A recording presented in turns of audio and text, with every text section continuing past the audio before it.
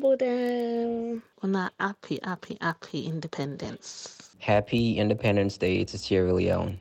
Happy Independence Day! Happy Independence, everyone. Happy Independence Day to our beautiful country, Sierra Leone. Happy 60th Independence!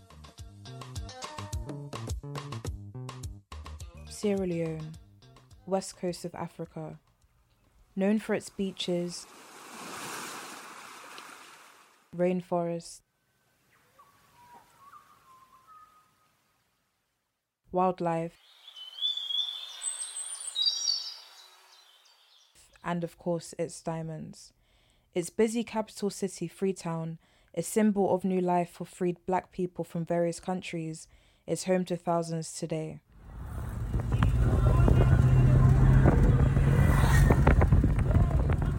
Today we celebrate 60 years of independence, as the nation became independent on April 27, 1961, after years of colonial rule.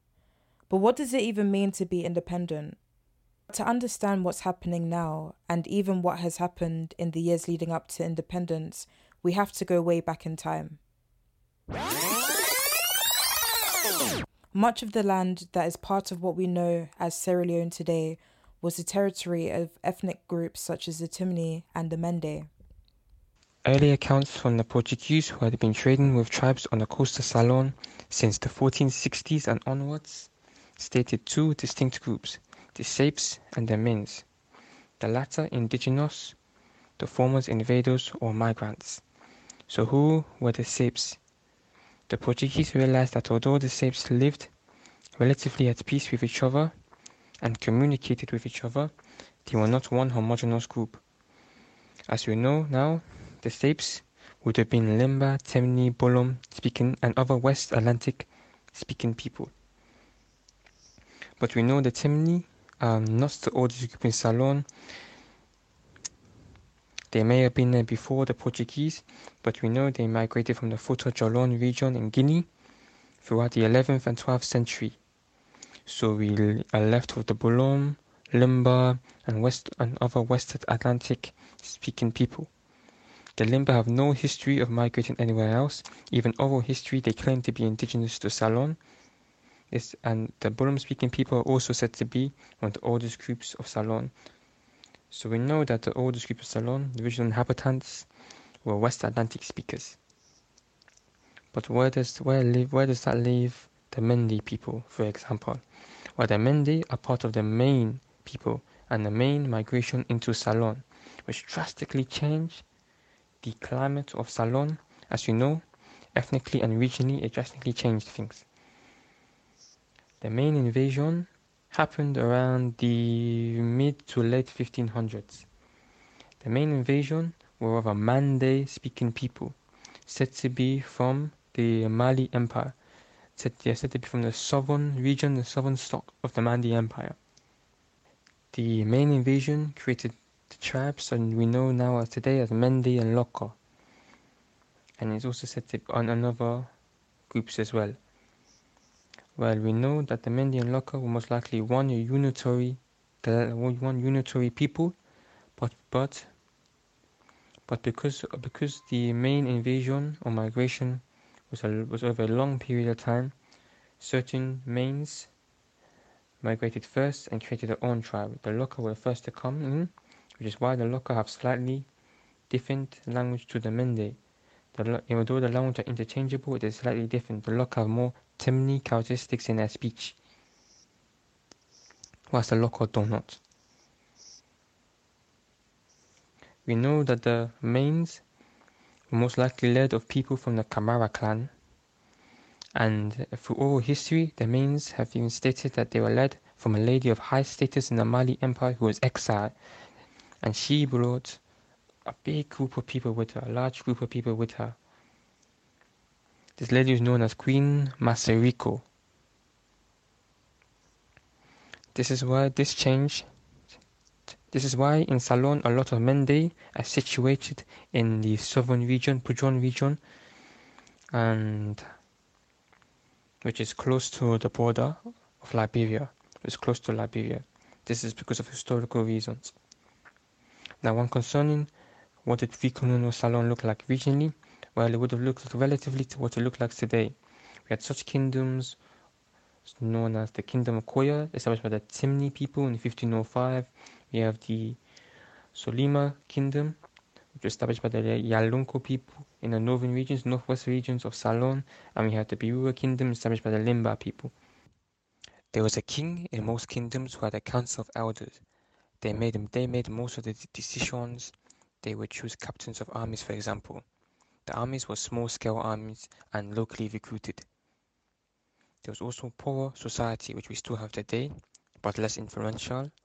Poorer society initiated men from different classes and towns. This society helped with control, order, and peace. For example, they would intervene in wars if they were too long.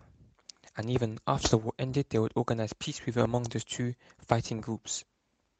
The poor also organized hunting guilds. Hunting guilds were very sacred, and people must be initiated to get in within the society. So not anyone could join, and information about the rituals was sacred within the society only. And when regarding terms of medicine and surgery, there are accounts of surgery being done in the Solima Kingdom that is just as advanced at the time as European.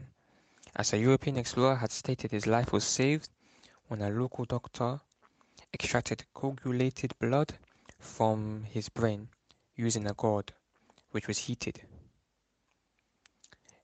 And there's also accounts of the Birua Kingdom, which was flourishing in trade, gold, ivory, hides, and even had schools and learning centers. The Birua Kingdom was also very organized and even oppressed, and the British were so impressed with it, that they would even give gifts to Amami Suluku, who was a leader at that time, as the British were located within the southern region during that time period, and the Birua Kingdom was more so in the northern region of Ceylon. In terms of where people are situated today, it is relatively the same. This is why we have chiefdoms in certain regions would have historical names linked to old kingdoms. And the people or tribes in that region right now would have been in that region, say 100 years ago, for example. So as a whole, there is not much difference in terms of ethnically and regionally differences in what Ceylon looked like. Even concerning Creoles, who are mostly situated in the western area, that's because the Creoles came to Ceylon around 1787. They are descendants of Jamaican Maroons, who were warriors from Jamaica. There were also Africans in Britain, known as the Poor Blacks, the Nova Scotians, Gullah Geechee. These are people from the diaspora who came back into Ceylon after they gained freedom. And also Ceylon has a historical point where a lot of slave ships were captured, and those people then integrated within the Creole population. So Creole are very diverse people. So and as a whole, yes, regionally and ethnically, Ceylon looked similar to what it looks like today. Towards the end of the 18th century, more and more people arrived in Sierra Leone.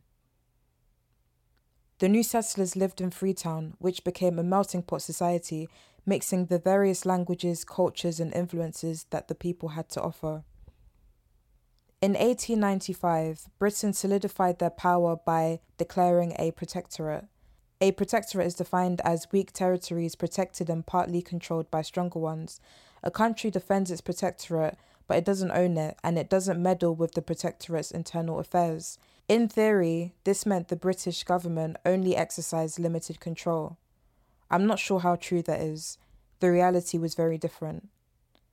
Part of this included having a formal administration, and the way they justified it was, for this to be paid for, tax would have to be put on the homes of people in the protectorate, which we now know today as the provinces. But those taxes were bogus and made no sense. The British believed that the natives would be scared into paying the taxes. This started warfare in the north. The British burned villages, farmlands, and pastures. Almost every chieftaincy in Sierra Leone responded to the British with resistance. Most of the rulers in the south rose up against the British intrusion on April 27, 1898, which later became Independence Day 63 years later. This was called the Hut Tax War of 1898, by most historians anyway. In the History of Sierra Leone, a concise introduction, which was published in 1981 and written by Professor Cecil McBailey-File, he calls the so-called Hut Tax War a protest of local rulers and the 1898 war. When it comes to Sierra Leone and colonial history and the way it's portrayed to us today, it's really important to remember that many of the things that we are reading serve the purpose of emphasizing the good that the British were doing on behalf of the Sierra Leonean people, and that the Sierra Leonean people were ungrateful and they were irresponsible and they were just refusing to pay tax. It makes it seem like people who were resisting the British were doing so for no reason and that the British simply had costs to cover. What we really saw was the fact that a lot of the chiefs understood that if they paid the tax, it would mean that they no longer owned their own homes. And the chiefs were aware of what the British were asking them to do, to recognise and accept that the British owned Sierra Leone. The tax was a way of the British testing out if they can really get chiefs to acknowledge British leadership. Thankfully, they refused. There was no longer any full-out wars between the British and Sierra Leone natives. The war ended in many casualties, and since then, there was just the use of riots and strikes. This was done throughout this period because the Sierra Leoneans had established a trade union system. This was similarly done in Britain as well. They had used the same thing. Trade unions organized strikes that were effective in damaging the British rule. After this, there was more and more tension, a lot of strikes. One to mention was the strike of 1919, and this was because there wasn't payment of the war bonus to African workers, even though government employees, and especially the European ones, had been paid. I think that this is important because when we think about World War I and the way that it's portrayed to us in education, it makes it seem as though there were no black soldiers there, and there were actually a lot of Sierra Leonean soldiers there. You can really see that this is one thing that would have really fueled the desire for independence.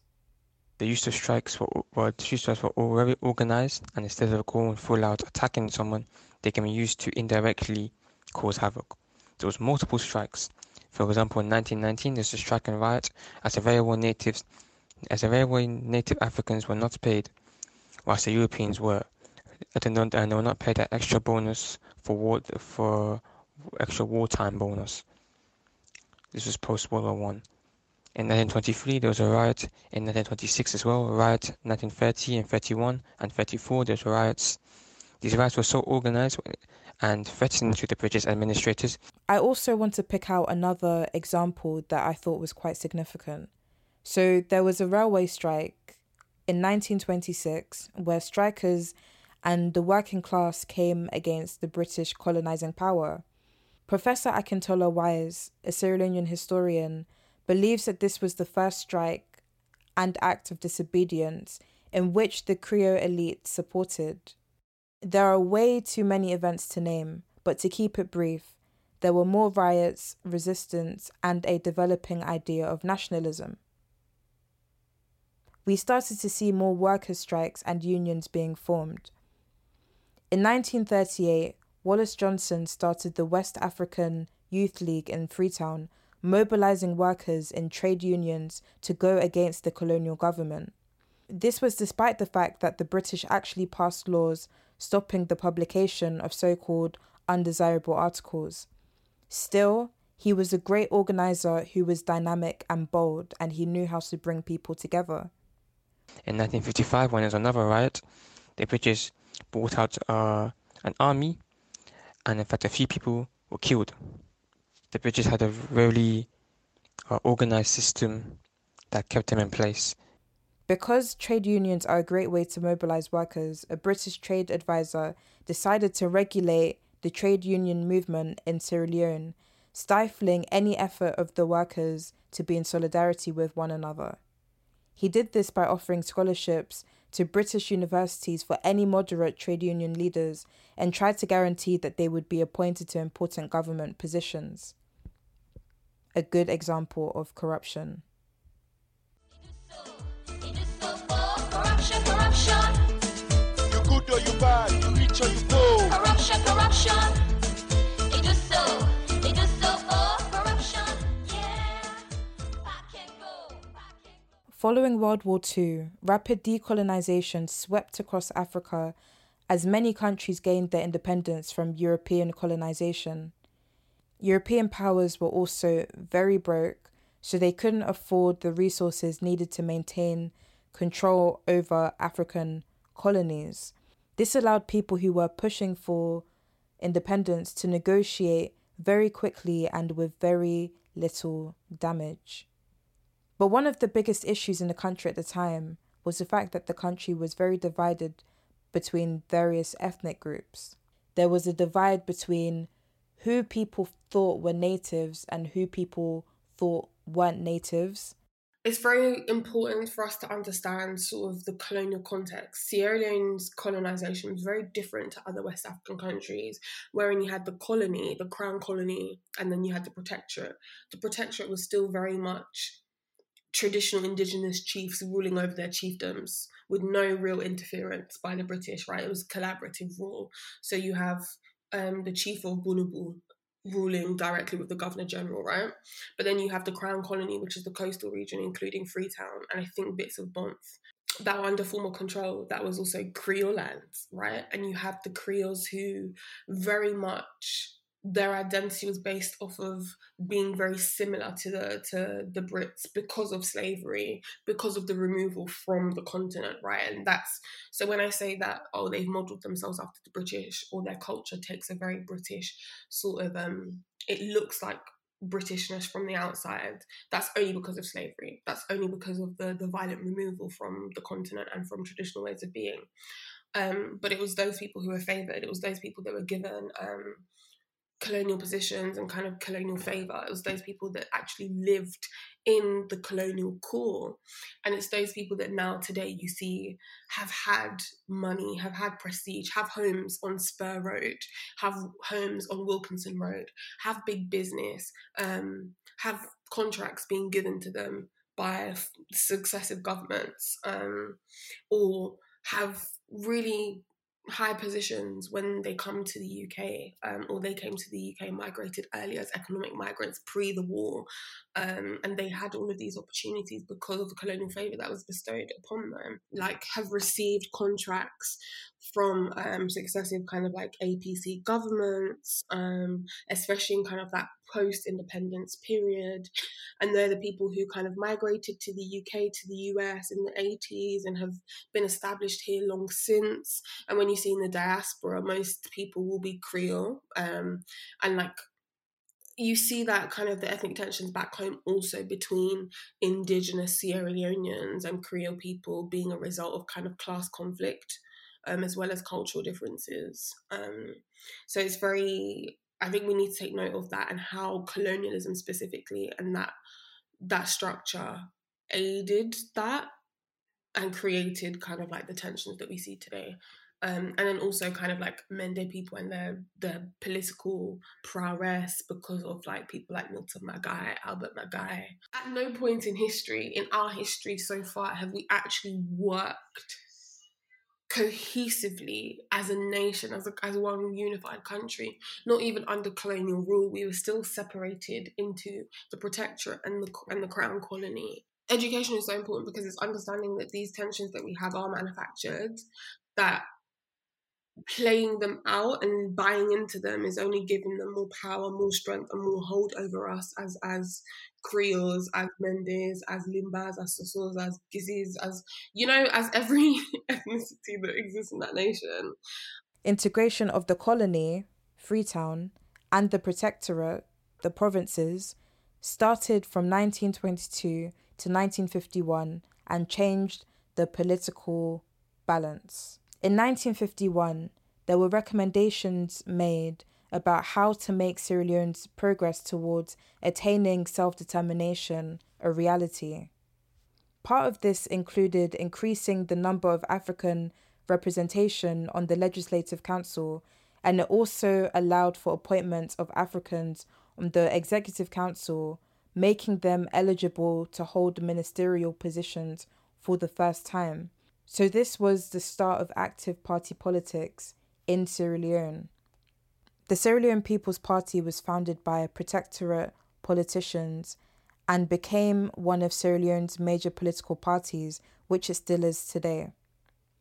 In the Observer newspaper, Dr. Milton Margai said that the protectorate politicians were determined to obliterate the gap in achievement between the Creoles and the protectorate people, particularly in education, in government service, and in politics in general. In 1957, the government conducted a general election where SLPP won a majority of the parliamentary seats. After winning, SLPP replaced all British officials on the Executive Council with Sierra Leoneans. Some of the challenges for gaining independence can be seen within the friction between the Sierra Leone colony and the Sierra Leone protectorate, as there are different political systems. Even to this day, there are different laws, for example, one pertaining to land owning within the western area and the rest of Salon. There was friction between the Creoles, who dominated the western area, and the other Africans within the what is known as the protectorate. And the friction made it hard to unite and deal with the main objective, which was independence. As leading up to independence, there was multiple parties who wanted to be in charge. Another challenge that Salon had when leading up to independence was the British influence and how the British used indirect rule, used the chiefs as puppets to establish power. These challenges were overcome because Sierra Leoneans united in the end of the day. They came to an agreement, and a big role with this was played by Sir Milton Margai. Sir Milton Margai was very influential, was very patriotic for Sierra Leone. He wanted Sierra Leoneans to unite. He represented all Sierra Leoneans. He was a leader for the whole of Salon. He did not care for specific tribes. Even though he was pro-British, he still wanted an independent Salon. And Sierra Leoneans in the day came to an agreement when pertaining to the colony and the protectorate. They came to an agreement, and as a whole, Sierra Leoneans united together and gained independence. It was clear that Sierra Leone was moving toward independence. This aspiration became a reality on April 27, 1961, when the colonial government granted political independence to Sierra Leone. I think one thing that is very common is that we put so much emphasis on Independence Day, but everybody forgets about or doesn't know that Sierra Leone becoming a republic is what made the real difference. It made a difference because this was the point where it was official that power would be held by the people and their elected representatives. Queen Elizabeth was removed as head of state. Sierra Leone became the Republic of Sierra Leone on April 19th, 1971.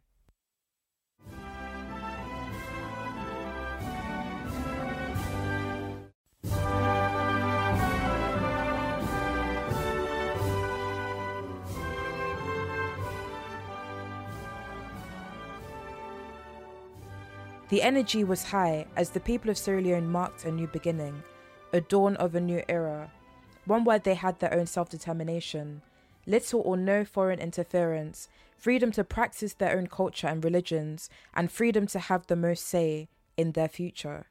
When it comes to the celebration of Sierra Leonean independence, we see that people believe everything that I just said, that Sierra Leone actually had its own self-determination and no foreign interference.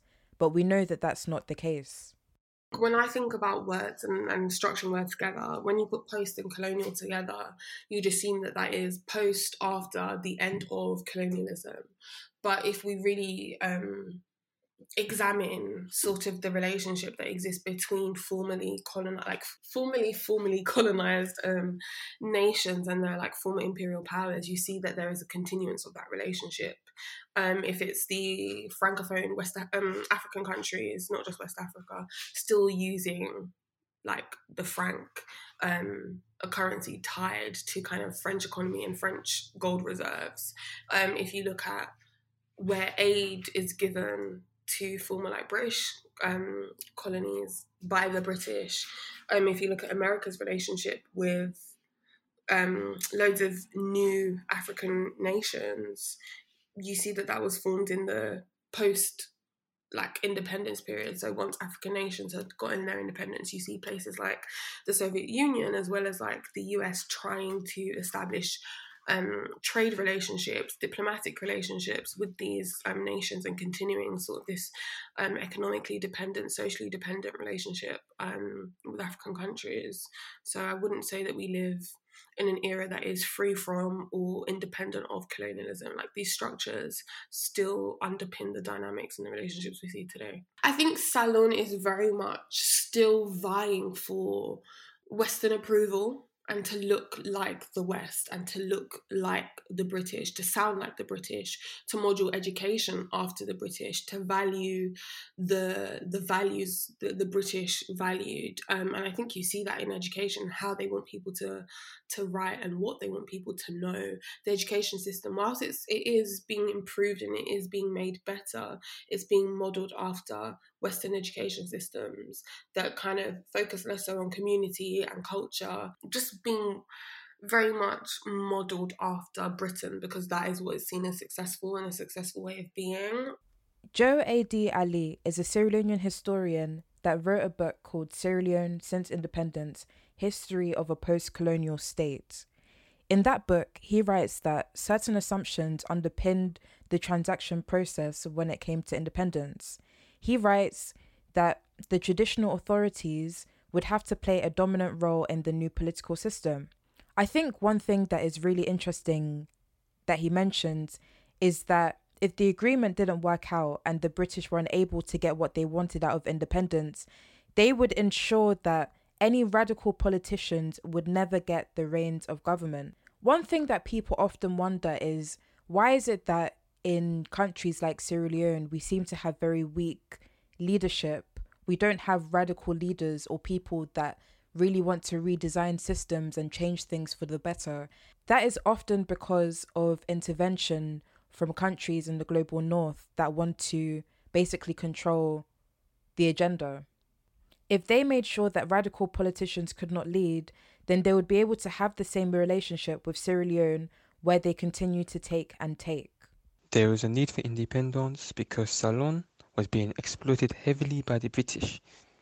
None of the resources that the country had was being used to build infrastructure or actually benefit the natives the way it was supposed to do. Sierra Leone very much still kind of has the memory of colonialism in the way that they form relationships with other nations based on, if we allow you access to XYZ, will you guys give us this? It's really awful that I don't have examples. I'm thinking of like the mining industry right now, the fact that loads of corporations that are foreign owned are allowed to come and mine and extract bauxite, iron ore, and even now coltan, I think, has been found in Salon. So it's like we have all of these natural resources, but the production and the cultivation of the land is owned by the Chinese, the Belgian, the French, the British, in return for what, really?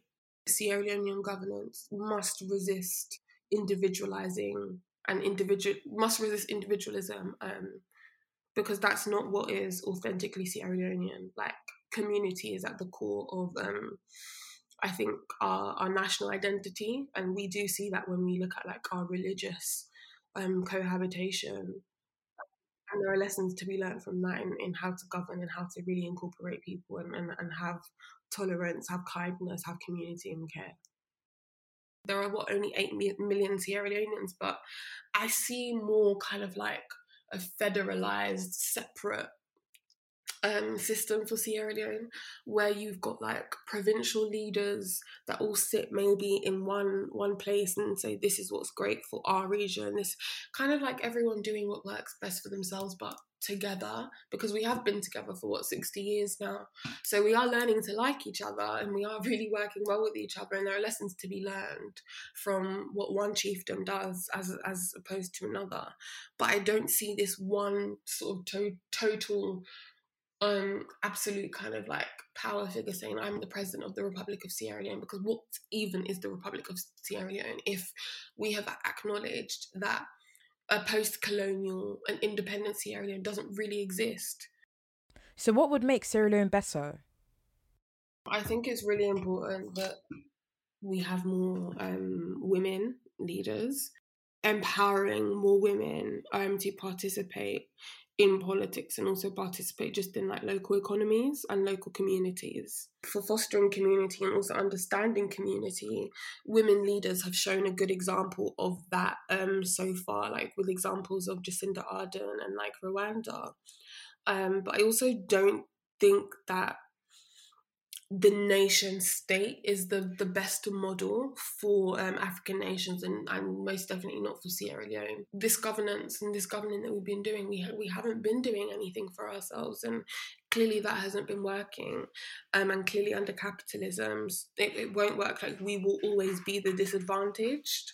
So I think we need to be more authentic to our traditional ways of being, more community focused, more region focused, to really transform kind of living conditions, establishing a model where everyone has a voice that is of value, a voice that will contribute to kind of the eventual changes that will be implemented.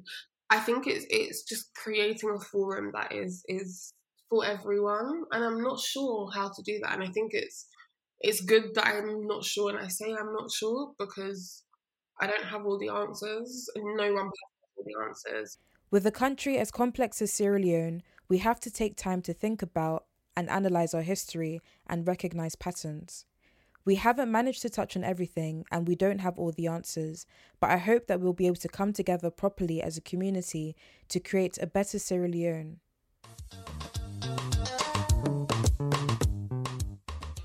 Thanks for listening. Happy Independence Day.